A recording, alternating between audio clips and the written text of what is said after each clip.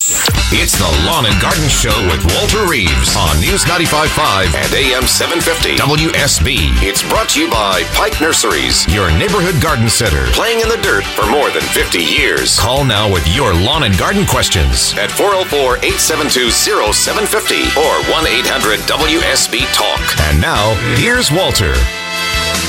It's 7:08, 32 degrees outside. This is Lawn and Garden. I'm Walter Reeves, the Georgia Gardener, here to help you be more successful doing whatever you want to do or perhaps want to avoid doing in your landscape.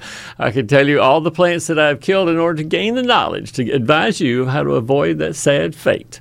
All you have to do is call 404-872-0750. Angel is with us from Duluth this morning. Hey, Angel. Good morning. Good morning. Good morning. How can I help? I have a avocado tree that we had like a regular avocado that we took the seed out of, my kids and I, and planted it over 8 years ago. And You're it's like 13 kidding. feet tall. No, it's like 13 feet tall. We bring it in the wintertime, and then we put it back out when spring hits. But I was wondering how you get it to fruit. I think you win the prize, Angel, for being the person who's had the longest lived avocado tree I've ever heard of. That's amazing. That's terrific. Yeah, we love it. It's really pretty. And so the question is, how do you get some avocados? Let it pay for its existence there. Heavy, big, bright sunshine is the best thing you can give it, and you're doing as much as you can. It sounds like just by taking it outdoors on the patio and doing that. But there's not a spray that makes it bloom or some practice that makes it bloom. It's simply when it gets big enough and decides, okay, I'm ready to reproduce. Here's some flowers. And frankly, I don't even know what avocado flowers look like. Oh, I've never seen one either except online. That's how I learned to keep it alive for so long. Huh. That is pretty awesome just to have the plant this old is a success, Angel. Having avocados come off it is just gilding on the rose. So I don't know anything that would make it bloom other than the good environmental conditions that an avocado wants. And you're way beyond anybody else I've ever talked to. Most people call me and say, I've got an avocado. It's 1 year old. It's about 2 feet high. What do I do with it now?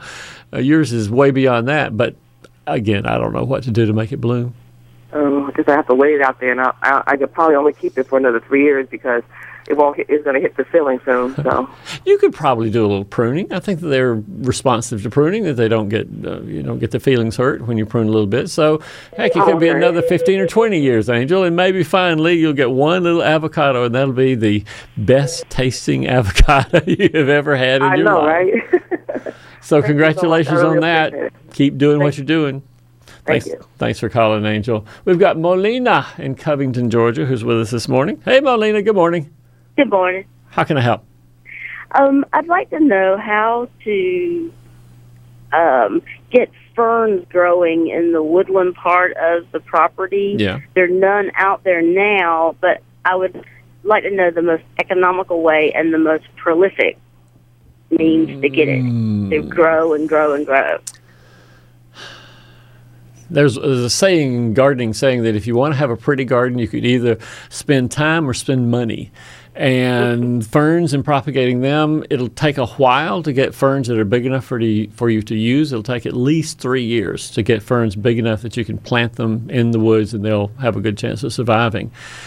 The other option is to take some money and buy some ferns and put them out there. And that's almost what I think is the best thing to do. I don't think propagating ferns is done by many of us as an amateur. I'll tell you how to do it, all right? I'll tell you how to do it. You can decide what you want to do, Molina. All right. Have you ever seen fern seeds?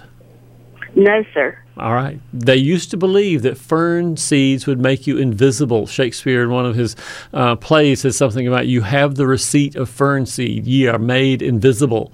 Because nobody else has seen them either. But fern seeds are actually little brown dots on the backside, the underside of the fern fronds. So if you go to a fern that you have, or maybe even go to a nursery and find a fern there, and turn the fronds over, and if it has a fertile frond, it will have these little brown or black dots, little packets of spores on the backside of the leaf. So what you do is you get a mature, fertile frond, you put it in a paper sack, and let those sori, they're called, those little brown packs, explode. They'll open up and they'll release a whole bunch of very tiny, powdery little fern spores. You take those fern spores and put them on top of what I saw a guy do one time is he had a brick and a pan of water. now just red clay brick, and it was just to the edge of the water line. The top of the brick was just to the edge of the water line. He kept the surface damp, but it was not in the water. And he spread the spores from his sori on top of this brick and covered it over with a piece of saran wrap and put it in a sunny window. And within 4 weeks, it seems like he said, you have these little bitty things, sort of heart-shaped, that are not ferns themselves, but they're the sexual organs of the fern. It will fertilize itself right there on top of the brick, and soon you'll have these little fernlets that will come up off the brick. This may have been 9 or 10 months later. And finally, he took those, divided them up with a pair of tweezers, and stuck them in soil and had those in his greenhouse. That was another year to get them from 1 or 2 inches tall up to 4 or 5 inches tall. And the next spring, he was able to plant them outdoors. That's 3 years out of your life, Molina. You could go to a nursery and buy some ferns today for $5 or $6, and you got ferns. So you decide.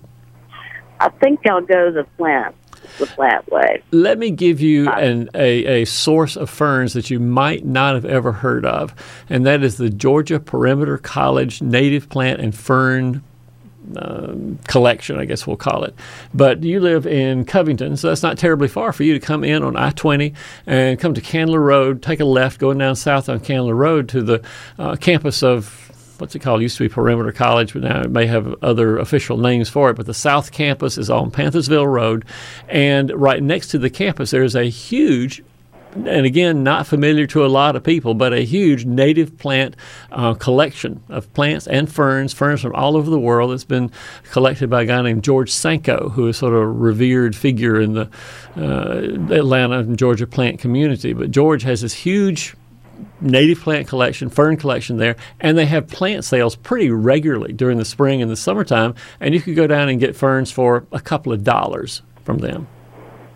Well, awesome. Well, thank you so much for sharing that with me this morning. So go online and just in Google or something, put Perimeter College ferns or something like that, very simple search term, and it'll come up with, I'm sure, with the native plant collection there at Perimeter College. You can decide when the plant sales are and when they'll be convenient for you, and go down and see them and tell them I said hello. That's exactly what I want you to do. Thanks for calling, Molina. Great question about the ferns.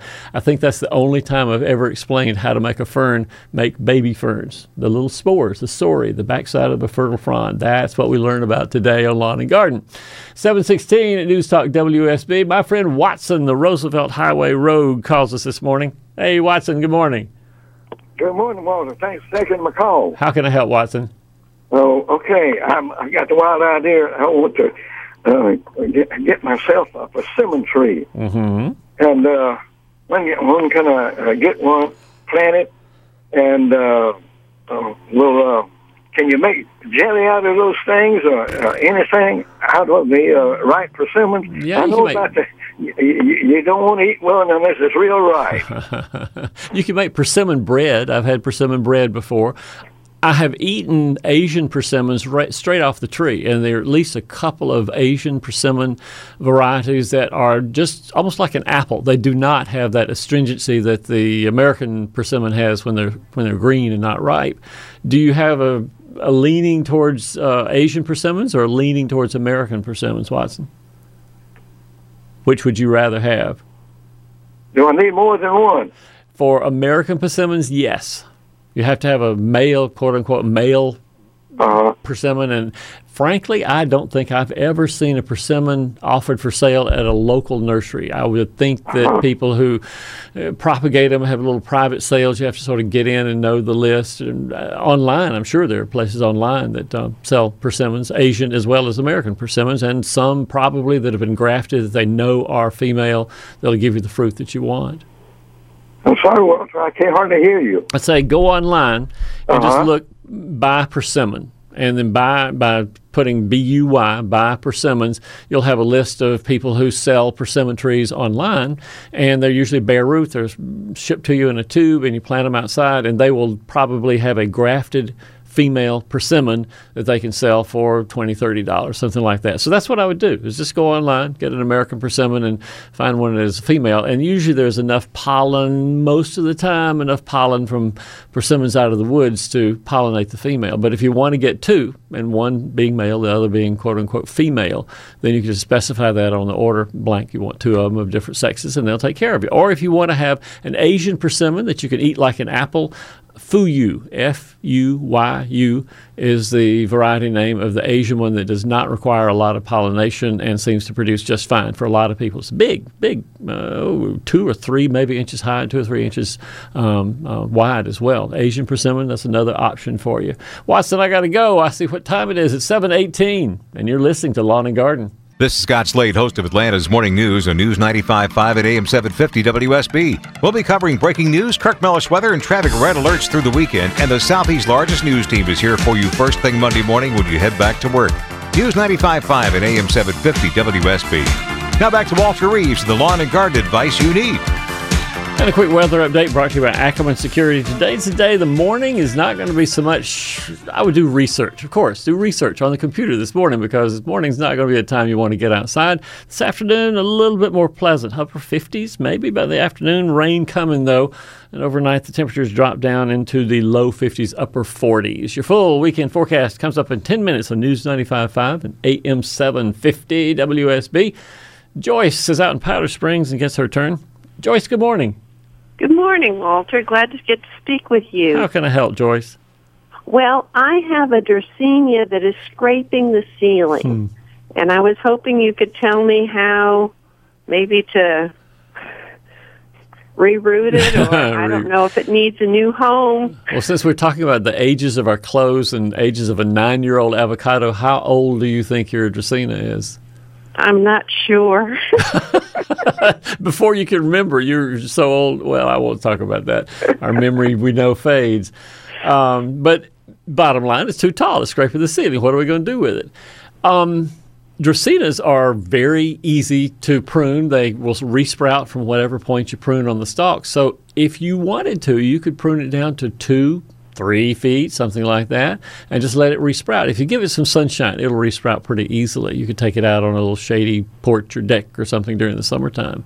Rerooting the top, it's hardly worth it. I don't think you'll be able to root the top. You can cut it into sections, little 3-inch sections with a node in each one, and lay them into damp sand, and they will probably root.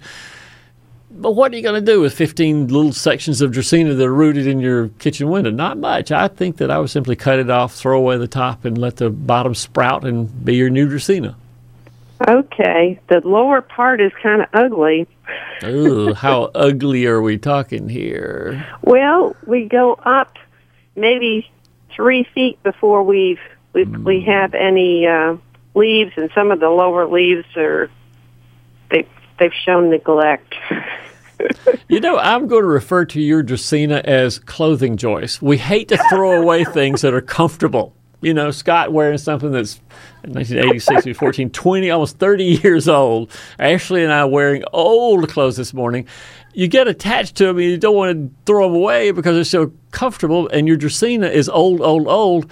But honestly, Dracaenas make excellent compost. And Pike has Dracaenas for sale. I'm sure this weekend you can go down and get a pretty little Dracaena, put it in your house, and not worry about it, not worry about rooting and pruning and all this other stuff. Make some Dracaena compost, get a new plant. That's what I think you ought to do. Okay.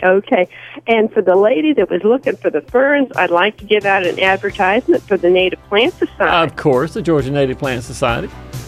And we can talk about the seminar that's coming up. In fact, I will try to have that, Joyce, in the next segment of the show, and tell everybody about the Georgia Native Plant Society, their plant rescues, as well as the seminar that's coming up later. So I'll do that in just a few minutes. It's 7:27 at News Talk WSB. This is Lawn and Garden, and we'll be back right after news.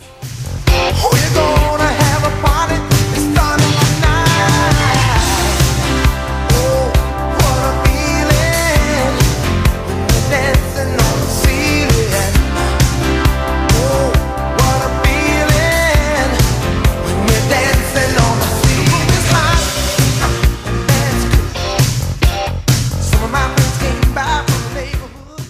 It's the Lawn and Garden Show Show with Walter Reeves on News 95.5 and AM 750 WSB. It's brought to you by Pike Nurseries, your neighborhood garden center, playing in the dirt for more than 50 years. Call now with your lawn and garden questions at 404-872-0750 or 1-800-WSB-TALK. And now, here's Walter.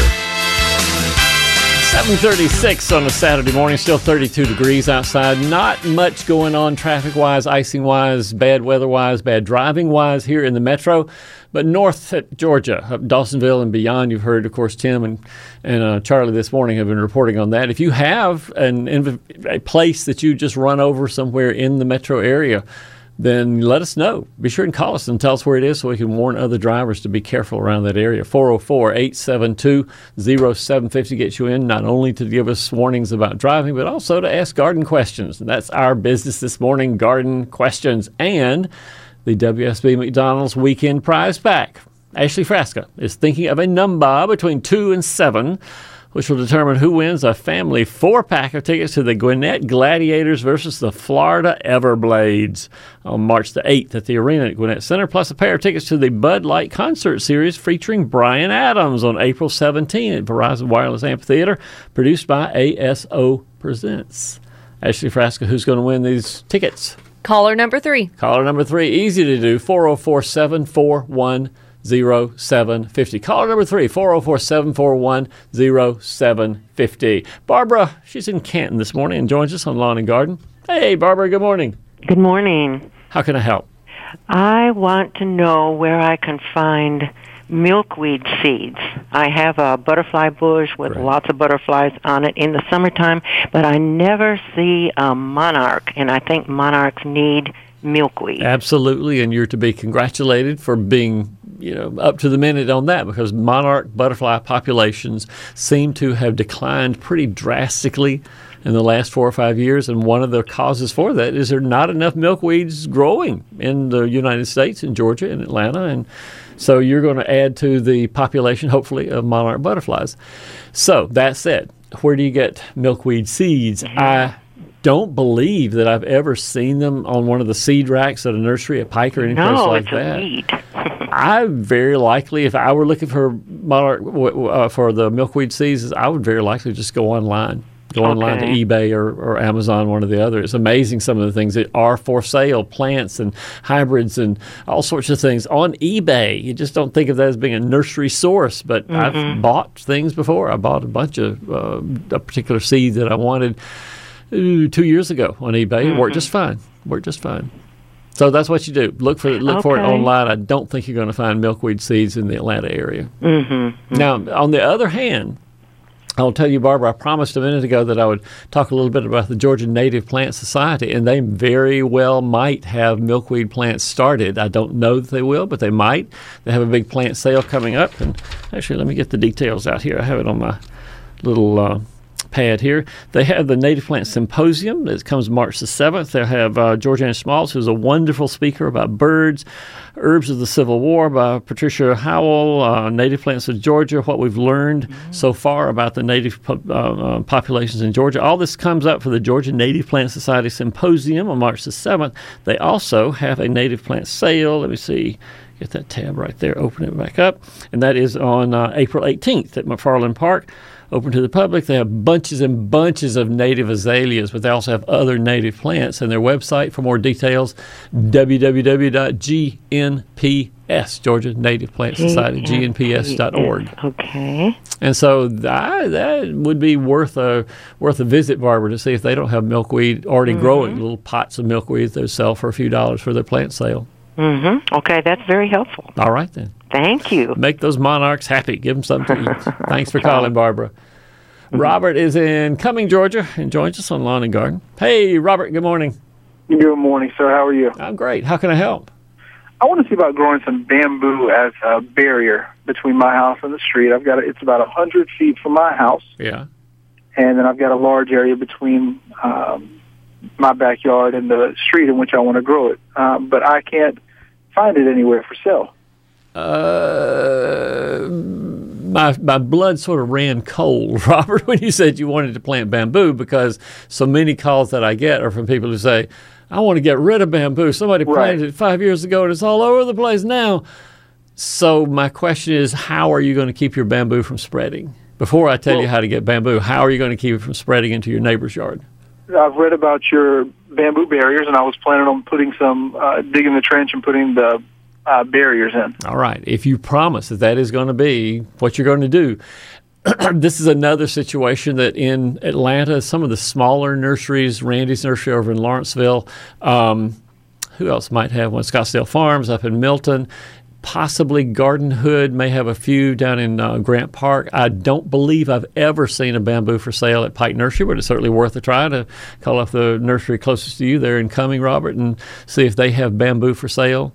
But if you just run out of leads and can't find anybody with bamboo in Georgia, there are, again, online, plenty of people who will sell 2 or 3 foot high bamboo plants, and you can buy those and have them shipped to you.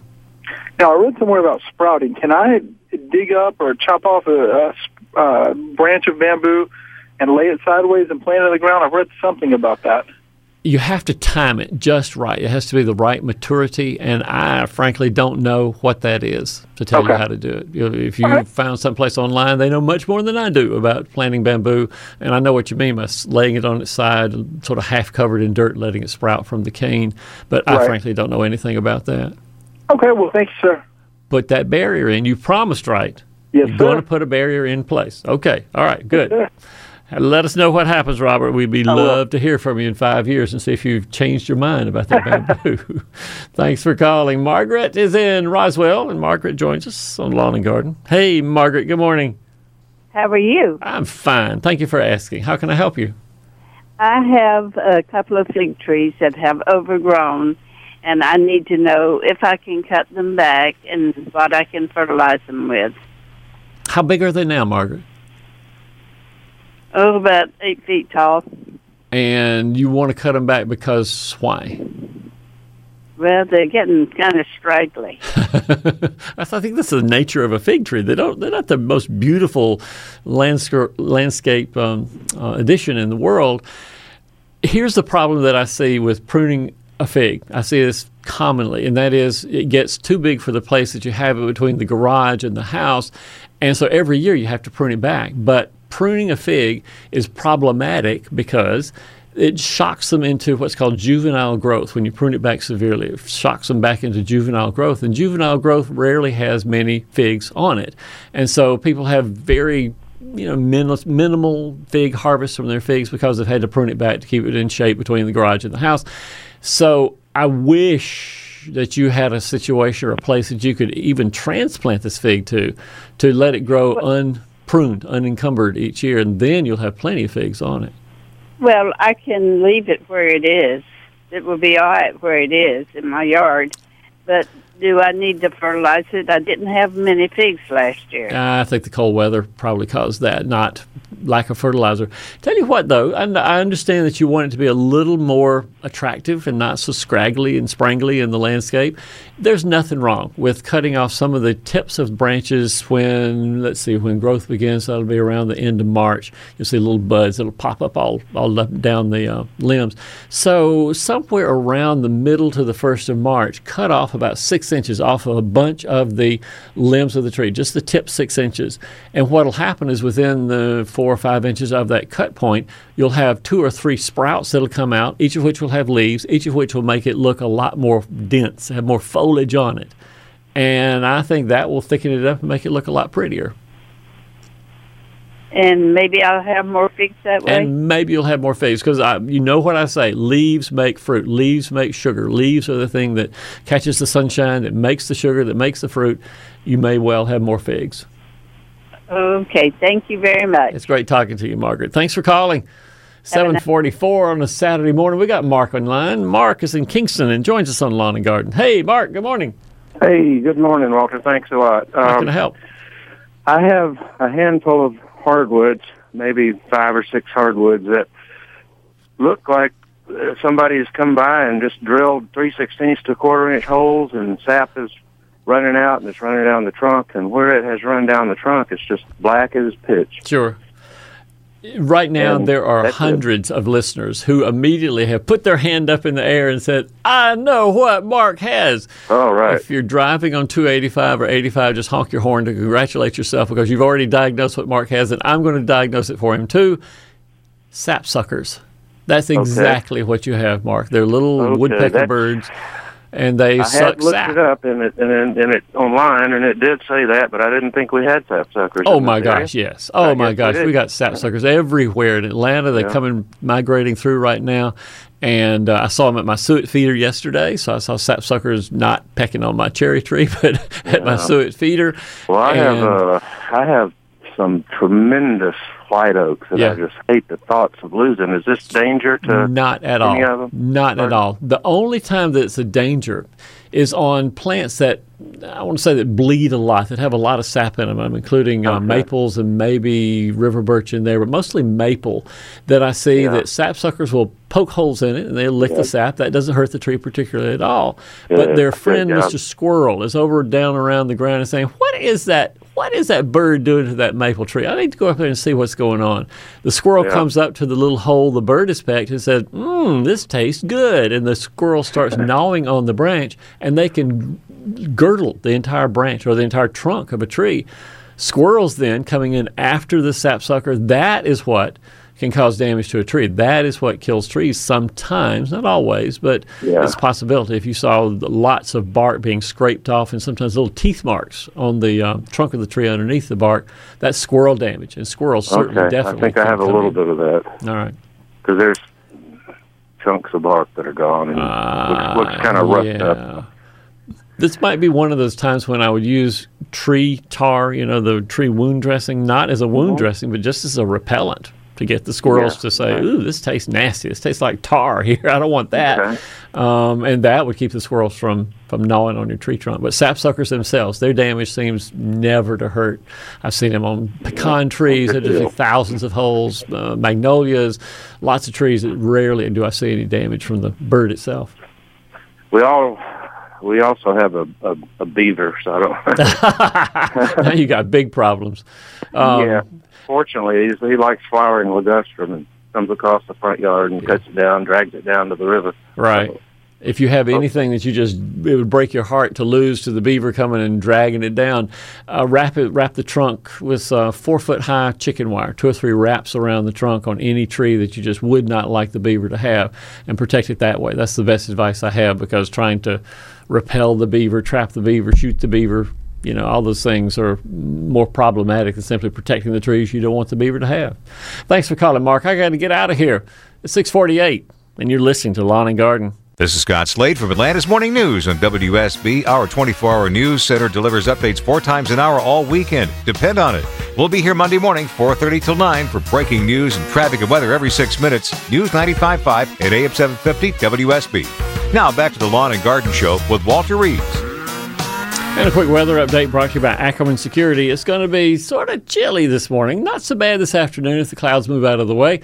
Highs today in the, we call it the low 50s, mid-50s perhaps. Slim chance of a shower. Rain comes later on, and the temperatures don't fall too much into the upper 40s probably. You have your full weekend forecast coming up in 10 minutes on News 95.5 and AM 750 WSB. And don't forget, tomorrow, Sunday, pick up a copy of the Atlanta Journal-Constitution. They're going to have a special report on the inflated costs, now we learn, connected to building new football and baseball stadiums here in Atlanta.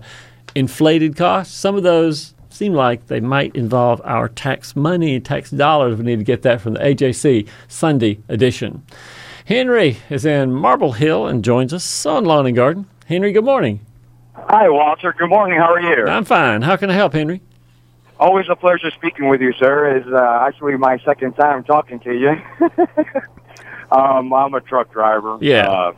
And basically what's going on is my mom brought me some fruit tree seeds from the Dominican Republic. Okay. And one of them is avocado. The second one is sour sop. Right, sure. And the third one is guava. Okay, and what's your question? Well, I don't know if the avocado, it's ready to be picked in the autumn time in the Dominican Republic. Right. During cold season. but can I plant that outside here in Georgia? None of them. None will survive winter outside in Georgia, guava, nor soursop, nor avocado. We had a caller early this morning who had an avocado that was several years old that she brought in and out, and she had never gotten fruit. And her question was, how do I make it fruit? And my answer was, you can't make it. It just does if it gets the right environment. And you are, I don't believe, going to be able, without a greenhouse, Henry, to have any success getting fruit from guava, avocado, or soursop. Oh, okay. Well, we do actually my mom did build a big old greenhouse where she keeps all her other fruit trees. Yeah. But she brought me these seeds as a present, and I didn't know, and I figured, let me call Walter because I know he'll know. Try to see. I mean, that's one of the ways that gardeners grow and learn and just get a little more insight into how plants behave. I would try it and see, Henry. I don't think you're going to have any success taking them to maturity, but even just the process of getting them to sprout in your mom's greenhouse, that's going to be educational. That's going to be fun to do, and you may learn something along the line and call me for your third time to call the Lawn and Garden Show. That'll be fine. But again, outdoors, none of them are going to do very well at all. Thanks for calling, Henry. Next half hour, we'll have Mark to talk about his sassafras tree transplanting, a little bit of that. Karen wants to know about her magnolia limbs that are broken down and what to do about it. And Tom in Taylorsville has some tips for growing an avocado. So we'll talk to them in the next half hour. At 7:58, you're listening to Lawn and Garden. Be so strong, she